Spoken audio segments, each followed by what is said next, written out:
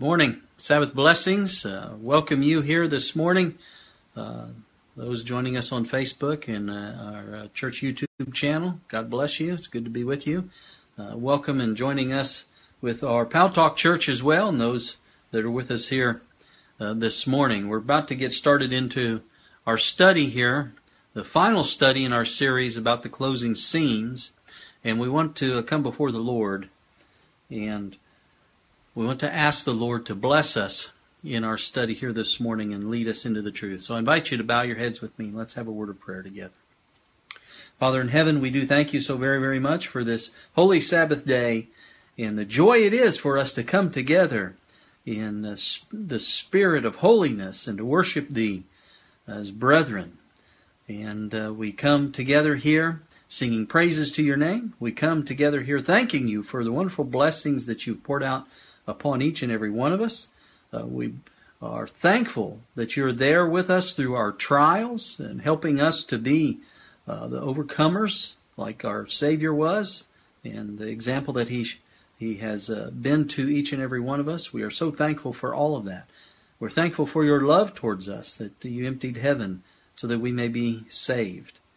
And Father, we pray that You forgive us for our sins. We accept the gift of Jesus that You've given to us for the forgiveness of sins, and that we may be overcomers in this life and bring glory to Thy name. That's our prayer and our wish, Lord, that we may bring glory to Thy name in all we think and say and do.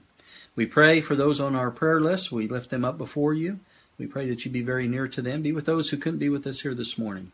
And Father, I pray for an outpouring of the Holy Spirit upon Your people, that we may press together, come closer together with each other and with Thee, and especially on this holy Sabbath day as we open Your holy word. Lord, help us to have discernment and wisdom and to study to show ourselves approved unto God, as the Scriptures say. And give me the words to speak, Lord. May they not be filled with opinion, but with the truth that will touch hearts. Prepare those hearts now, I pray in Jesus' name, for He's so worthy. Amen. Amen and amen. Well, friends, like I mentioned, this is part 7, the last part of our series, the closing scenes following in the crisis of Christ. And we've been looking at the parallels of that last week of Jesus, those closing scenes, that final crisis of Christ, the parallels between that and what the remnant will be going through before it's all said and done, and this great controversy between Christ and Satan is finally finished. And as I start this final message, the final deliverance is the title of this message, you may remember this wonderful statement that I've shared so many times, but I want to bring it to your remembrance again because it's been we've had a couple of weeks here since we've talked about this. And I want to bring it back, and this is kind of the theme of what this series is about. It's from the Desire of Ages, page 83. Move that over. It's Desire of Ages, page 83. It says, "It would be well for us to spend a thoughtful hour each day in contemplation of the life of Christ. We should take it point by point." How many of us do that? And here she's saying it would be well for us to do this and take it point by point and let the imagination grasp each scene. Put yourself there. And especially the closing ones, the closing scenes. And I think we've been doing that in this series, the closing scenes. We're putting ourselves there and we're taking it point by point. And so the closing scenes of His crisis, I hope that we found, has everything to do with His people in this day, His remnant people. All the eternity of the past was focused on those closing days and hours of the life of Jesus in this world. Wouldn't you agree, friends? All eternity focused on Gethsemane. It focused on Calvary. And it is true also that all the eternity of the past, all the experiences of those 6,000 years of the great controversy here in this world, focus on the closing experiences of the remnant people. And in this series, I've shared with you many of the parallels between the closing scenes of the life of Christ and the closing scenes that will befall the last generation of God's people, that remnant of her seed, as it says in Genesis 3:15, as it talks about in Revelation 12:17. I shared some of the terrible things, friends, that are going to happen as we get closer and closer to the second coming of Christ. And already, I believe as we look at the news, we read, we hear such things. While we were away, this evil that perpetrators, and I have to believe there was more than one, in Las Vegas, who just opened up on all these innocent people. We see the direction that things are going in this, land of the free and home of the brave. Right? And the coming religious persecution that will be akin to what happened during the Dark Ages. It's just getting worse and worse and worse. This lamb-like beast, this country is beginning, and has for a while now, began to speak as a dragon. It's going to get worse.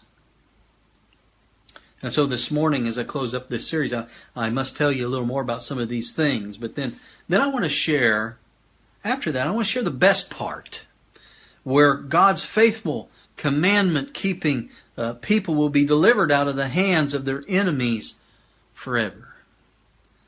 Is that not good news, friends? That's the best news, isn't it? But before we get to the good part, I need to tell you that one of these days, in the not-too-distant future, the protection of civil law will no longer apply to those that are convicted by the Holy Spirit to keep God's law, especially the Sabbath. And all over the world there will be a concerted effort to do away with those that are out of step with the rest of the religious world. The world, though made up of an amalgam of beliefs and religions, will be united against that small group of people that refuse to follow the dictates of man over the commandments of God that are found in the Bible. And when the rubber really starts to hit the road, who do you suppose this image of the beast will go after first? I have no doubts they'll go after those who are being the most vocal. Those they consider to be spewing what they call hate speech today, although it's God's holy word. And I fully believe that those who are clearly exposing the devil's plans, they're going to end up in prison if they live to see the Lord come. Ever since learning the truth so many years ago, I've had this thought enter into my mind that prison is where I'll be found in that day, if I'm blessed by the Lord to live through it. And I pray that I can avoid it, of course, but wherever the Lord would have me, there should I go. Amen, beloved? As I've said before, if you're where the Lord wants to be, you should be very, very happy. You're fulfilling the Lord's will, right? So let's be where the Lord wishes us to be. Amen? And so what I'm saying is, don't be surprised when false accusations are made and trumped up charges are perpetrated against various ministries before it's all over. False accusations were made against Jesus and the apostle, weren't they? We've seen that, haven't we? And it will be repeated against Christ's followers, the remnant people. Jesus said in John 15, verses 20 to 21, He said, "Remember the word that I said unto you, the servant is not greater than his Lord. If they have persecuted me, they will also persecute you. If they have kept my saying, they will keep yours also. But all these things they will do unto you for my name's sake, because they know not him that sent me." We need to be praying for one another, friends, and especially for those God has specifically called to be watchmen on the walls of Zion. Being a watchman, I covet your prayers, let me tell you. The devil hates each and every one of us, but he hates the leaders in the remnant of God, especially. And so as the death decree mentioned in Revelation 13:15 draws near, those that have abandoned the law of God for a man-made law will conspire together to get rid of commandment keepers once and for all. And that's what the devil's deception is. If we just get rid of these people, we'll have the world to ourselves and it'll all be peace. Peace and safety. Peace will reign. And they do this, essentially, when you understand God's Word, you understand the truth. They do this because the disobedient, they hate the reproof that a holy life reveals. And a daily reminder of their sinful course is just too much for them to take.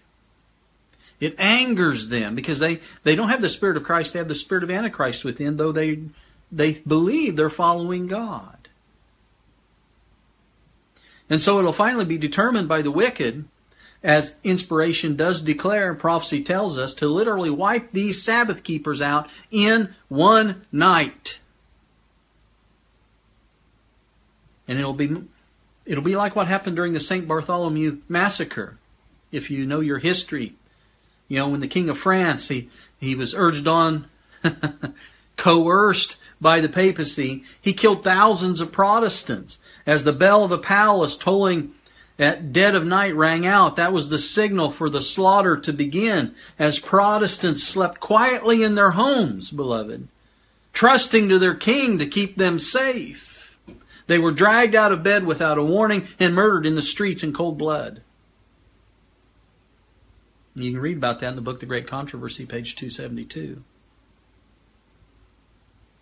And the next time something like this happens, or at least attempted, I should say, it will be apostate Protestants that will do the persecuting, just like the papacy before them. Protestants who have forgotten what they were protesting about will make an image to the papal beast and with its help seek to destroy those that speak out against the false Sunday Sabbath. And during the time when the death decree is getting close to enforcement, God's people, they're going to be scattered all over the world. Some will already be in prison for their faith, while others will be hidden in forests and mountains and solitary retreats, and what they're going to be doing while they're scattered all over the world like that. They'll all be pleading for divine protection and the quick return of Jesus Christ. They will have had their Gethsemane prayer experience and are prepared for the mob. And as they're praying to God for deliverance, our men will anxiously,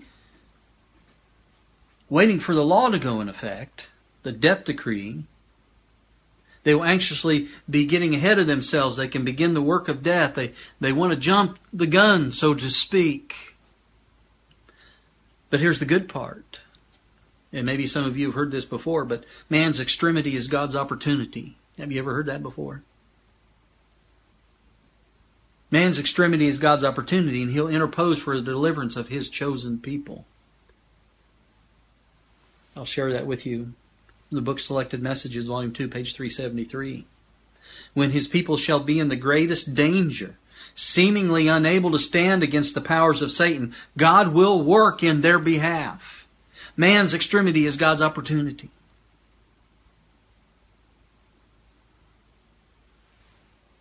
And even though the saints don't know at this point exactly when God will intervene in their behalf, they've read the end of the story.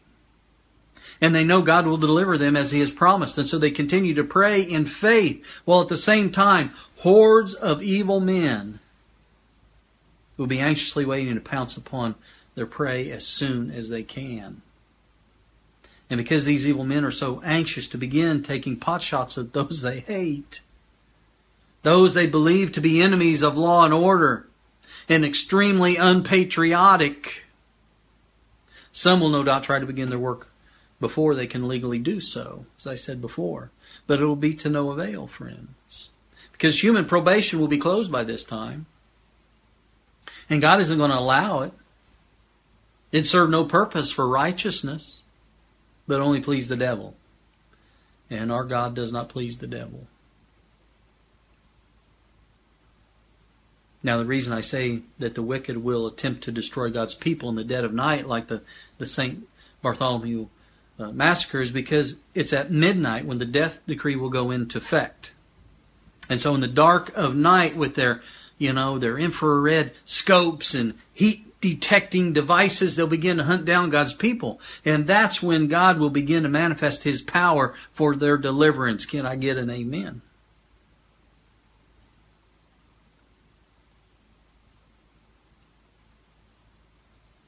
And as the God of nature prepares to descend the skies, nature will be convulsed.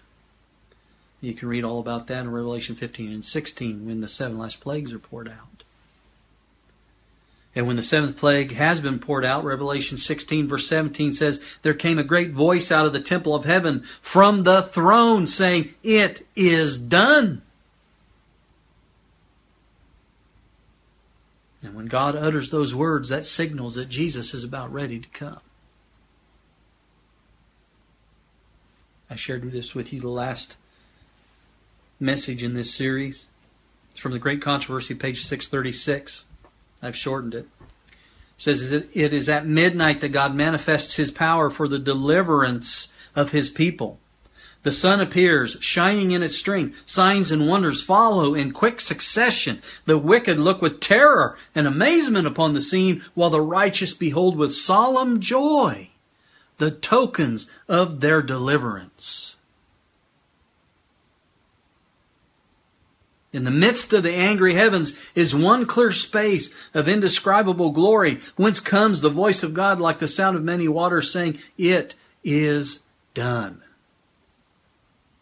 It is done. And what will be the results of the voice of God? Revelation 16 verse 18. And there were voices and thunders and lightnings, and there was a great earthquake, such as what was not since men were upon the earth. So mighty an earthquake, and so great. That's the voice of God shaking the heavens and the earth, friends. Now remember, back there at Calvary, there was an earthquake, wasn't there? When Jesus laid down His life on the cross, and there was an earthquake when He rose from the dead. There is to be an earthquake that marks the deliverance of God's people. Just as there was one that delivered God's Son. And it will not only be the deliverance of the righteous living at this time. Daniel 12 verse 2 says, and many of them that sleep in the dust of the earth shall awake, some to everlasting life, some to shame and everlasting contempt. And when you look at Revelation 1:7, it says, behold, He cometh with clouds, and every eye shall see Him, and they also which pierced Him, it says, and all kindreds of the earth shall wail because of Him. So, these scriptures speak of that special resurrection that we looked at before. And the reason for this is given in the description, friends, of this scene from page 285 in early writings and page 637 in the Great Controversy. We read those in our last study in this series. I encourage you to go and read those for yourself. I don't have time to do it again here, but it explains that. But after that earthquake, Jesus came forth from the tomb glorified. And those righteous who've been sleeping in their graves since 1844 come forth from the tomb glorified to hear God's covenant of peace with those who have kept His law, symbolized by the 144,000 you read about in Revelation. And the wicked few who are raised are witnesses to behold Him in His glory, to see the honor placed upon the loyal and the obedient. You see, every doubt is to be removed in all creation. And there will be none left to say that God is not loving or just. And then those that pierced Him and those that mocked and derided Christ's dying agonies and the most violent opposers of His truth and His people are going to die a second time. Only to be raised again after the 1,000 years mentioned in Revelation 20. And finally, they'll die a third time with all the rest of the wicked who have ever lived when fire comes down from God out of heaven to devour them, and they'll never live again. This is what Revelation 20 verse 14 and 21:8 calls the second death, from which there will be no resurrection. Second death for the majority, you see. But the third for that special group who were literally responsible for Christ's death and the persecution of His people and the truth. But before those who pierced Christ die the second time, they, along with the rest of the wicked that have not yet died, the wicked that are alive to see Jesus come, will be overwhelmed with horror and shudder in fear as they see that those they persecuted were indeed God's faithful, commandment-keeping people. Now I want you to notice what it says in Isaiah 13. I'm going to read verses 16 to 13. And this is speaking of what it will be like for the wicked when Jesus comes. Notice what Isaiah says. Verse 6. Howl ye, for the day of the Lord is at hand. It shall come as a destruction from the Almighty. Therefore shall all hands be faint, and every man's heart shall melt, and they shall be afraid. Pangs and sorrow shall take hold of them. They shall be in pain as a woman that travaileth. They shall be amazed one at another. Their faces shall be as flames. This is very descriptive, isn't it? Tell you what, they shall be in pain as a woman that travaileth. If any of you have had kidney stones, well, I'm speaking of men, because women who've had children, they understand this. But I've heard that the pain of a kidney stone is, I'm not going to say equivalent, but it gives men an idea. Let me tell you, I've had kidney stones. That's a whole lot of pain. It says, and their faces shall be as flames, be red. Behold, the day the Lord cometh, cruel both with wrath and fierce anger, to lay the land desolate, and He shall destroy the sinners thereof out of it. Verse 10. For the stars of heaven and the constellations thereof shall not give their light. The sun shall be darkened in his going forth, and the moon shall not cause her light to shine. And I will punish the world for their evil, and the wicked for their iniquity. And I will cause the arrogancy of the proud to cease, and will lay low the haughtiness of the terrible. I will make a man more precious than fine gold. Who's that speaking of? God's remnant people. Even a man than the golden wedge of Ophir. Therefore I will shake the heavens, and the earth shall remove out of her place in the wrath of the Lord of hosts, and in the day of His fierce anger. Also Isaiah chapter 2, verses 19 to 21. And they shall go into the holes of the rocks and into the caves of the earth for fear of the Lord and for the glory of His majesty, when He ariseth to shake terribly the earth. In that day a man shall cast his idols of silver and his idols of gold, which they made each one for himself to worship, to the moles and to the bats. To go into the clefts of the rocks and into the tops of the ragged rocks, for fear of the Lord and for the glory of His majesty, when He ariseth to shake terribly the earth. This day's coming, friends. And this goes right along with what it says in Revelation 6. Verses 14 to 17. And the heaven departed as a scroll when it is rolled together, and every mountain and island were moved out of their places. And the kings of the earth, and the great men, and the rich men, and the chief captains, and the mighty men, and every bondman, that's slave, and every free man, hid themselves in the dens and in the rocks of the mountains, and said to the mountains and rocks, fall on us, and hide us from the face of Him that sitteth on the throne, and from the wrath of the Lamb. For the great day of His wrath is come, and who shall be able to stand? And so as the wicked are feeling the effects of their decision to rebel against God's law and to destroy those that still hold it sacred, a marvelous change will come over those who have held fast their faith in the very face of death. I mean, just think of it. The righteous have been suddenly delivered from men that have been transformed into demons, but now their voices rise in triumph at their deliverance. Notice what it says in Psalms 46. And the language in this psalm was written long before to reflect the feelings of those that will experience God's deliverance at the coming of Christ. Verses 1 through 3. God is our refuge and strength, a very present help in trouble. Therefore will not we fear, though the earth be removed, and though the mountains be carried into the midst of the sea. Though the waters thereof roar and be troubled, though the mountains shake with the swelling thereof. Verse 7, the Lord of hosts is with us. The God of Jacob is our refuge. Amen and praise God. And while these words of praise and assurance ascend to heaven, I can just imagine the dark and angry clouds being swept back on either side to reveal the glory of God. Can't you imagine that? And do you know what that glory is? Do you? It's God's character of love. And we know that the law, the Ten Commandments, is a transcript of His character. The Ten Commandments are going to be revealed to the whole world at this time as the great standard of righteousness by which every person will be measured. And Romans 8:4 says that the righteousness of the law will be fulfilled in the lives of all who walk after the Spirit. Now, we can't keep the law by ourselves, but we will keep it if we are in Christ, as Paul says in Romans 8:1.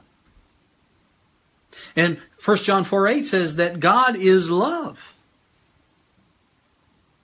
And Romans 13:10 says love is the fulfilling of the law. And so we can see how this all fits together. And Jesus showed us by His life, friends, how it all fits together. And He's going to have a generation of people that demonstrate how it all fits together.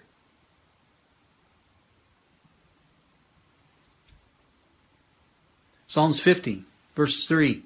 Our God shall come and shall not keep silence. A fire shall devour before Him, and it shall be very tempestuous round about Him. He shall call to the heavens from above, and to the earth that He may judge His people. Gather my saints together unto me, those that have made a covenant with me by sacrifice, and the heavens shall declare His righteousness, for God is judge Himself. 4,000 years ago, amid thunder and flame and smoke, God's holy law was proclaimed from Mount Sinai as the guide of life for all generations. And right at the end of time, it's going to be revealed to everyone that it's also the rule of judgment. It will be clearly seen that the words of the Ten Commandments are so plain that no one will be able to excuse themselves for breaking them. God's Ten Commandments, friends, they're short, they're concise. A lot is comprehended in just a few words. And the time is coming when they will be presented to the view of all the inhabitants of earth, and everyone will know exactly where they have strayed from the path of righteousness and what they should have done but failed to do.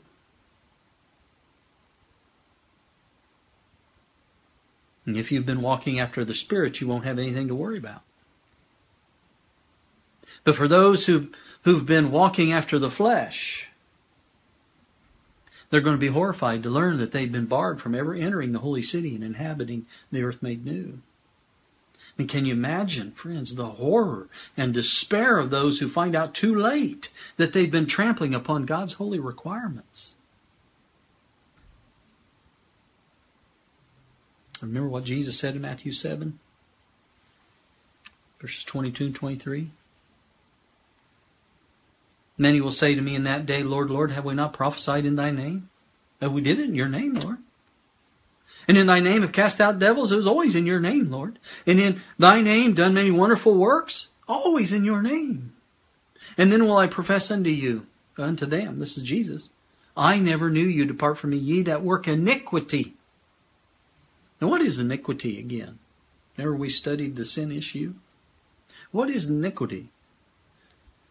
It's sin. But it's not ignorant sin, is it? But willful disobedience to God's law that comes from an unconverted heart. And the Bible is clear that sin is the transgression of the law. It's a transgression of the Ten Commandments. And so everyone that's lost will be a lawbreaker. They have chosen to be a lawbreaker. And everyone that is saved will be a lawkeeper. They have chosen to accept Jesus as their Lord and Savior. And by His grace and His power living in us, we keep the law of God. Because it's not that we're saved because of law keeping, friends. but because we've accepted or rejected the one that gave the law as the standard by which to live. And you've heard me say this before. God the Father has only one question for us, and it is, what are we going to do with the gift of His Son? It's like the illustration I've used of the peach tree, you remember. The peach tree doesn't produce peaches in order to become a peach tree, but because it is a peach tree. And it's the same way with the Christian. We don't keep the law in order to become Christians, but because we are Christians. And we become Christians by simply accepting the gift of God's Son, Jesus Christ, into our lives as Savior and Lord. And when Jesus lives within, we will do what He asks us to do. John 14:15, remember, Jesus said, if you love me, keep my commandments.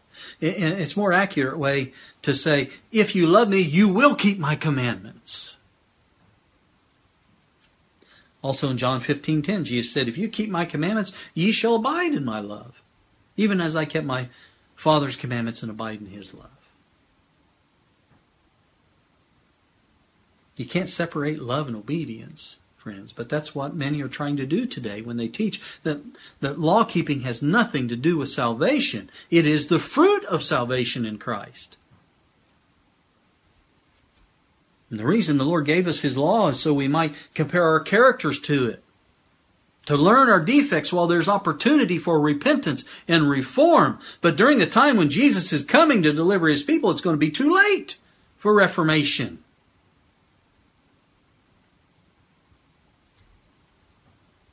Too late. Don't let it be too late for you. And those who fail to bring their lives into harmony with God's law while they can will in the end see that they're without excuse. But it'll be too late by then to do anything about it. The plan of salvation is complete, and there's no longer opportunity, you see, to be covered with Jesus' shed blood as an atonement.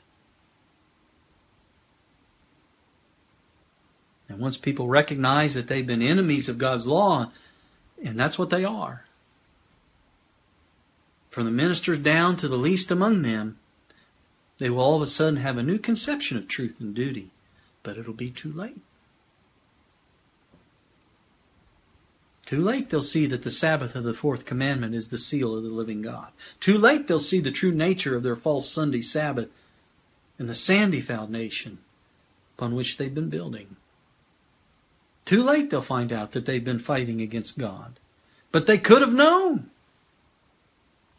They had ample opportunity to study the Scriptures for themselves instead of placing blind faith in their religious leaders that have led them down the road of perdition, while professing to guide them to the gates of paradise.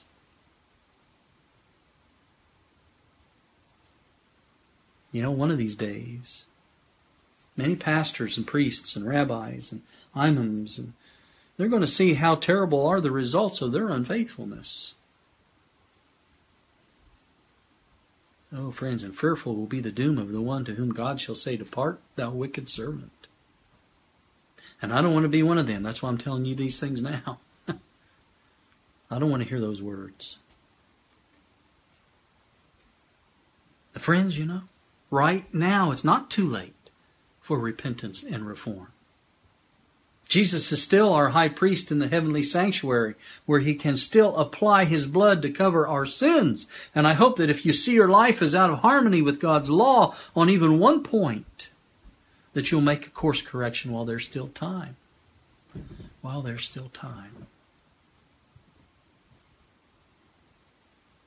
Soon the voice of God, like peals of loudest thunder, will be heard from heaven, delivering the everlasting covenant to His people. That is, the everlasting agreement God made concerning faith in Christ and obedience to His law.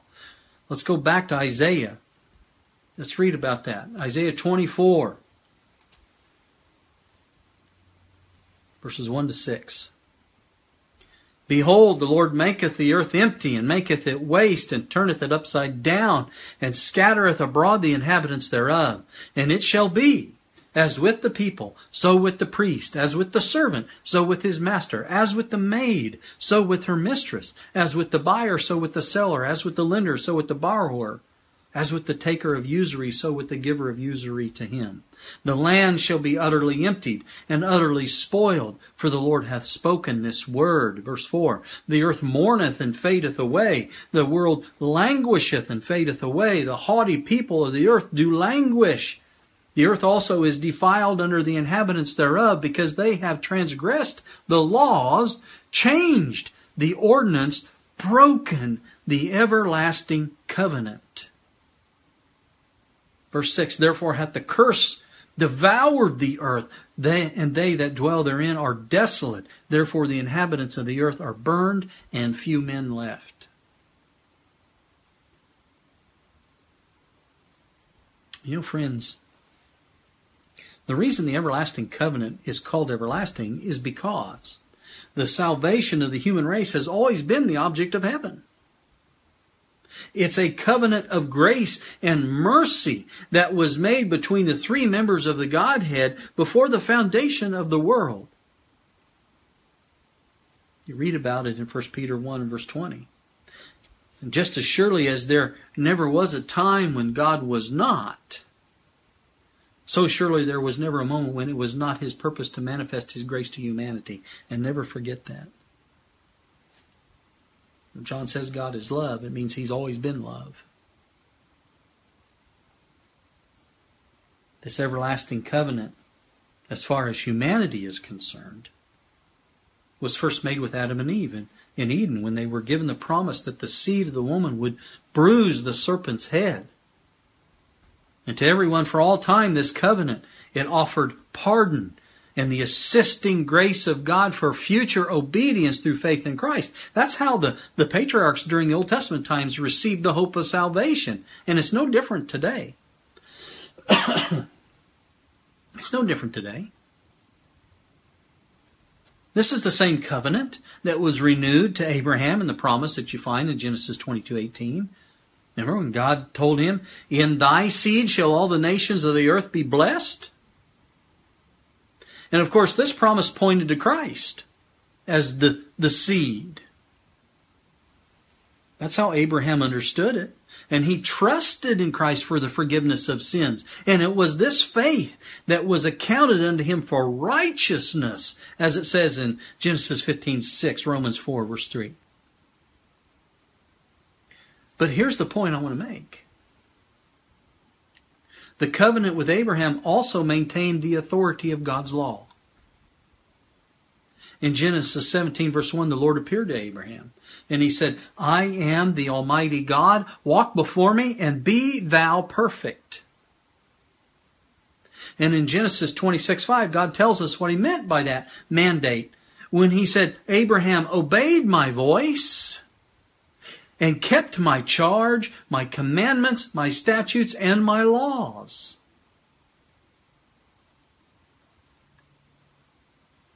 And by the way, that was before God wrote the Ten Commandments on tables of stone.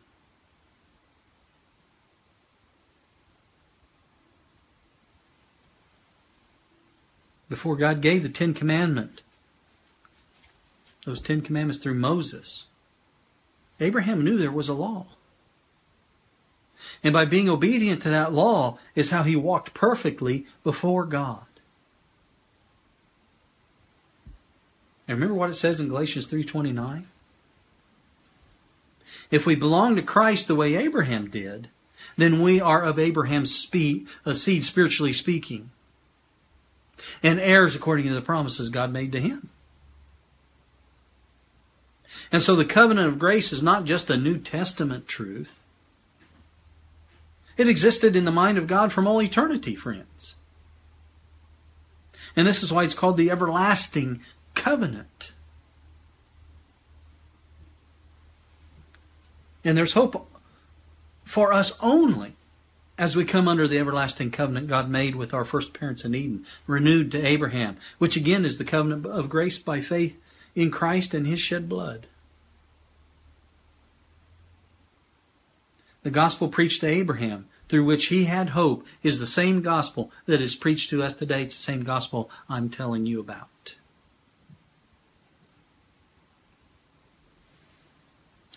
Let's take a look at Hebrews 13, verses 20 and 21, and then we'll get back to the sequence of events as they unfold in the very near future. Hebrews 13, verses 20 and 21. Now the God of peace, that brought again from the dead our Lord Jesus, that great shepherd of the sheep, through the blood of the everlasting covenant, make you perfect in every good work to do His will, working in you that which is well-pleasing in His sight, through Jesus Christ, to whom be glory forever and ever. Amen. And here's another thing. One other thing. To us, as to Israel of old, the seventh-day Sabbath is given for a perpetual covenant. You can read that in Exodus 31:16. And to those who reverence His holy day, the Sabbath is a sign that God recognizes them as His chosen people, Exodus 20:20. And it's also a pledge that He will fulfill to them His everlasting covenant. And every person who accepts this sign as part of God's government places himself under the divine everlasting covenant, friends. Now let's get back to what I was saying a few minutes ago, when God makes good on His promise to deliver the everlasting covenant to His waiting people. Like peals of loudest thunder, God's words are going to roll through the earth. Remember, we're reading that. And as God's faithful people stand listening, their eyes are going to be fixed upward towards heaven. Why would that be? Because that's where the voice came from, right? Do you remember what happened to Moses' face when he came down from Mount Sinai after being with God for 40 days and 40 nights? What was his face like? Well, that's what's going to happen to the faces of God's people just before the Lord comes. And the wicked won't be able to look upon them for the glory of God. It's going to be shining brightly. And that's when the blessing will be pronounced upon those who have honored God by keeping His Sabbath holy, when the rest of the world have forgotten the day He said to remember. And there'll be a mighty shout of victory from the saints. And this parallels, actually, the shouts from all the angels. You know, if you study this out, when the Father gave His blessing to the sacrifice of Christ when He returned to heaven immediately after the resurrection, you recall? He said to Mary, "Touch me not, for I have not yet ascended to my Father." The covenant they had made to redeem man had been ratified by Christ's righteous life and death for our sins. And so He returned, and it was accepted, and the angels shouted with joy and shout of victory. It's also at this time that God declares the moment of Christ's return. As we read before, early writings, page 285. The mountains shook like a reed in the wind and cast out ragged rocks all around. The sea boiled like a pot and cast out stones upon the land. And as God spoke the day and the hour of Jesus' coming and delivered the everlasting covenant to His people, He spoke one sentence and then paused while the words were rolling through the earth. And soon afterward, there will be clouds that surround Jesus as he draws closer to the earth. And God's people will know that this is in fulfillment of the prophetic sign that the Scriptures had promised them, that they trusted. You remember what happened as the disciples watched Jesus ascend to heaven after His resurrection? In Acts 1 verse 9 it says, "And when He had spoken these things, while they beheld, He was taken up, and a cloud received Him out of their sight."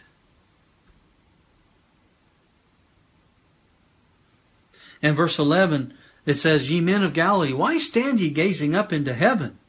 This same Jesus, which is taken up from you into heaven, shall so come," they said, "in like manner as ye have seen Him go into heaven." He's coming back just like He left, friends.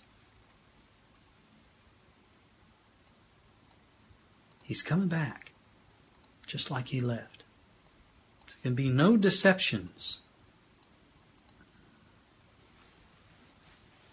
And then again, Revelation 1:7 says, Behold, he cometh with clouds, and every eye shall see him.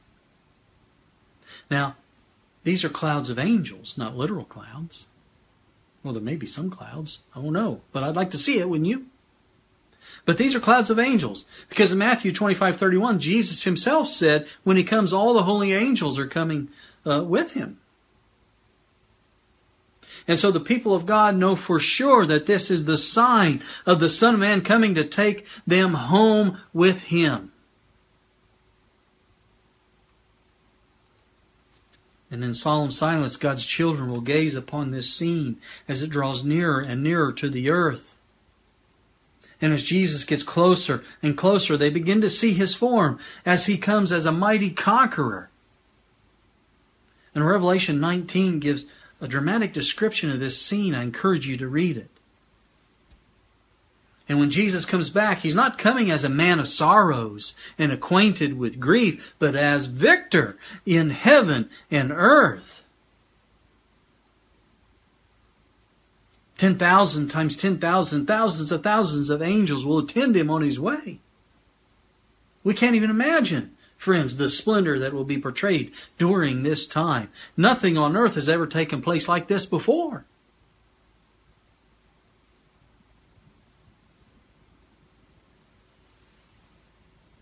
And as this living cloud comes even nearer, every eye beholds the Prince of Life.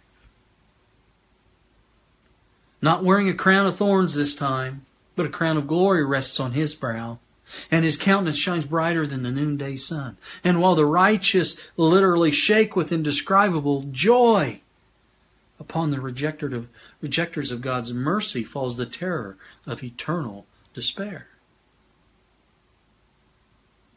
Even the righteous are nearly overcome with the glory of the scene, and all classes of people cry out, Who shall be able to stand?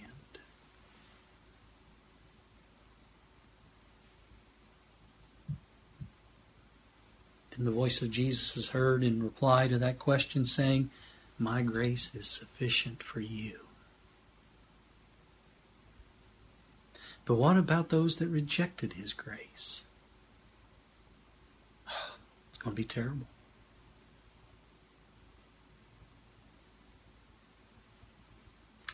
Let's read Revelation 6. And we'll begin with verse 14. We'll read to the end of the chapter. And by the way, the signs mentioned in the previous verses have already been fulfilled. And so we're now living between verses 13 and 14. So let's go to verse 14. It says, And the heaven departed as a scroll when it's rolled together, and every mountain and island were moved out of their places. And the kings of the earth, and the great men, and the rich men, and the chief captains, and the mighty men. Remember, we read this before. And every freeman hid themselves in the dens and the rocks of the mountains, and said to the mountains and rocks, Fall on us and hide us from the face of him that sitteth on the throne, and from the wrath of the Lamb, for the great day of his wrath is come, and who shall be able to stand? The wicked pray to be buried beneath the rocks of the mountains, friends, rather than meet the face of the one they have despised and rejected. When the voice of Jesus is heard saying, My grace is sufficient for you, you see, that voice the wicked also recognize. Because countless times in the past, that voice is the one that has called them to repentance. And it will awaken memories that they would like to forget. Things like warnings despised, invitations refused, privileges slighted. And as I mentioned earlier, there will be those who mocked Christ during his trial, and they'll remember his words when he said to them in Matthew 26:64, Hereafter shall ye see the Son of Man sitting on the right hand of power and coming in the clouds of heaven.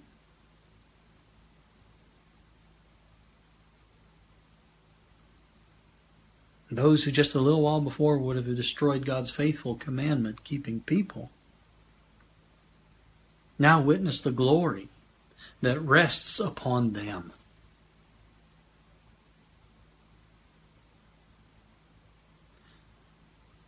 And in the midst of their terror, they hear the voices of the saints, "Lo, this is our God.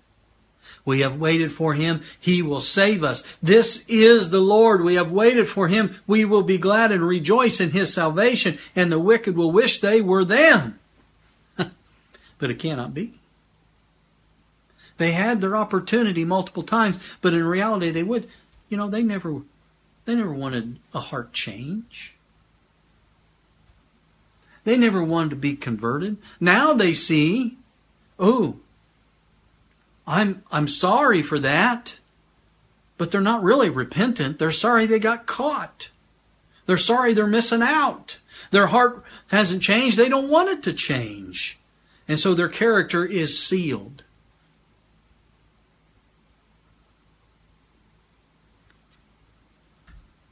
You want to know why they can't change their minds now?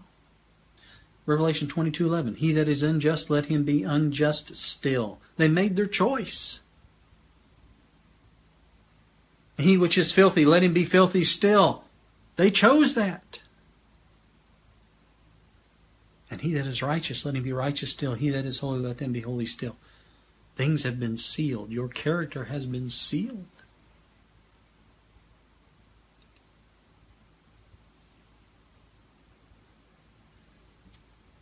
And amid all the commotion of lightning and thunder and the convulsions of the earth and the confusion of their own dreadful thoughts, those that played a part in the sufferings of Christ, those that came up in that special resurrection we read about before, they will hear the Son of God call forth the sleeping saints. That is, all the righteous from the time of Adam to the last Christian that died. As Jesus looks upon the graves of his faithful people, it'll be similar, to that day he raised Lazarus from the tomb, you remember? Only this time he's not going to say, "Lazarus, come forth." He'll call all the sleeping saints to rise from their dusty beds. And throughout the whole earth, the righteous dead will hear that voice. Oh, you can read about it in John 5 and 1 Thessalonians 4 and Matthew 24. And they that shall hear shall live. They shall receive immortality.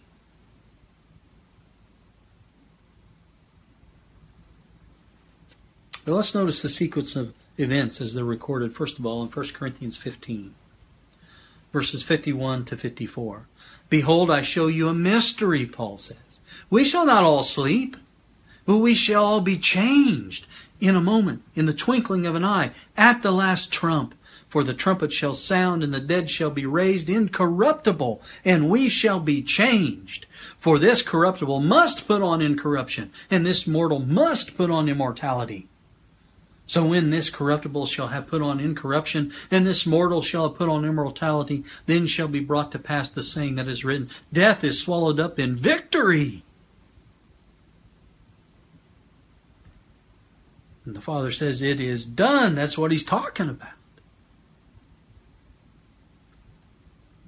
In 1 Thessalonians 4, verse 13, it rounds out the picture here. Paul says, "But I would not have you to be ignorant, brethren, concerning them which are asleep, that ye sorrow not, even as others which have no hope.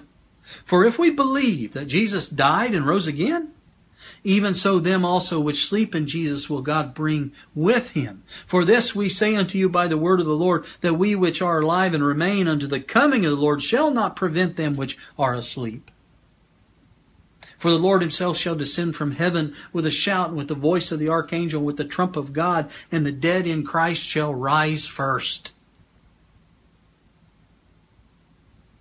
They're going to be lifted up to go to heaven first. "Then we which are alive and remain shall be caught up together with them in the clouds to meet the Lord in the air, and so shall we ever be with the Lord. And all the redeemed will shout, Hallelujah! As they join Jesus and the cloud of holy angels, and as we all move onward and upward towards the holy city, the New Jerusalem. And when we get there, do you know what's going to happen?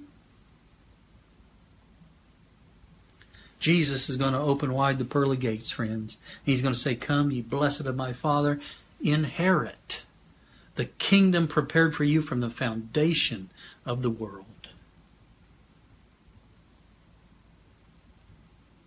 And you know something else?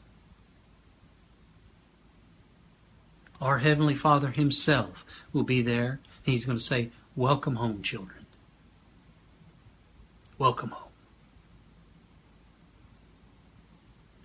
And all who have kept the truth will be able to enter in. Final deliverance. Friends, do you wish to be there on that day? I sure do. And Jesus has shown us beforehand so we can be prepared to endure and be fit for that day. And before I close up, I want to share with you quickly 12 of the many parallels we have learned in this series of studies. I'm going to share 12 of them. There's more.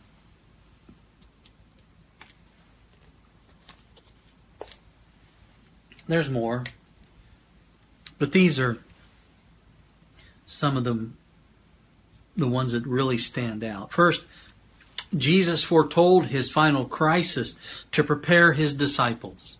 He did it many different times. They just couldn't grasp it. And through prophecy, friends, Jesus has foretold what is coming for the remnant of God. That's a parallel right there. Second parallel. Christ's daily trials and Gethsemane prayer experience prepared Him to stand without a mediator.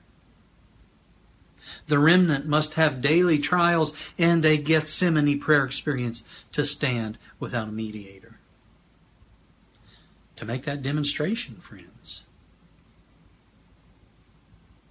To all creation, remember, a generation of people. To be baptized with the baptism that Jesus was baptized with. Here's a third parallel. An angel strengthened Christ to face the mob. You remember, Gabriel came down and strengthened Him. An angel bringing the latter rain strengthens the remnant to face the mob. A fourth parallel. Jesus was betrayed by a former follower. It was Judas. The remnant will be betrayed by former brethren. Do you see the parallels, friends? A fifth parallel. Jesus was brought before the church councils and accused by the professed church of blasphemy. The remnant will be brought before church councils and accused by the professed church of blasphemy. It's clear. Sixth parallel. Jesus was brought before the state and accused of treason. The remnant will be brought before the state and accused of treason. The seventh parallel. Jesus was convicted by the state and sentenced to death. The remnant will be convicted by the state and sentenced to death. Eighth parallel. Jesus suffered alone. The remnant will suffer alone. A ninth parallel. Jesus died for our sins. The remnant go through a death-like experience, as is described as the time of Jacob's trouble, and would rather die than sin. And they get right to that point with the death decree and about to die when they're delivered. A 10th parallel. Jesus was sealed in a tomb of stone. I really like this parallel. He was sealed in a tomb of stone and protected. The remnant are sealed by God and protected by the rock, Jesus Christ. Amen.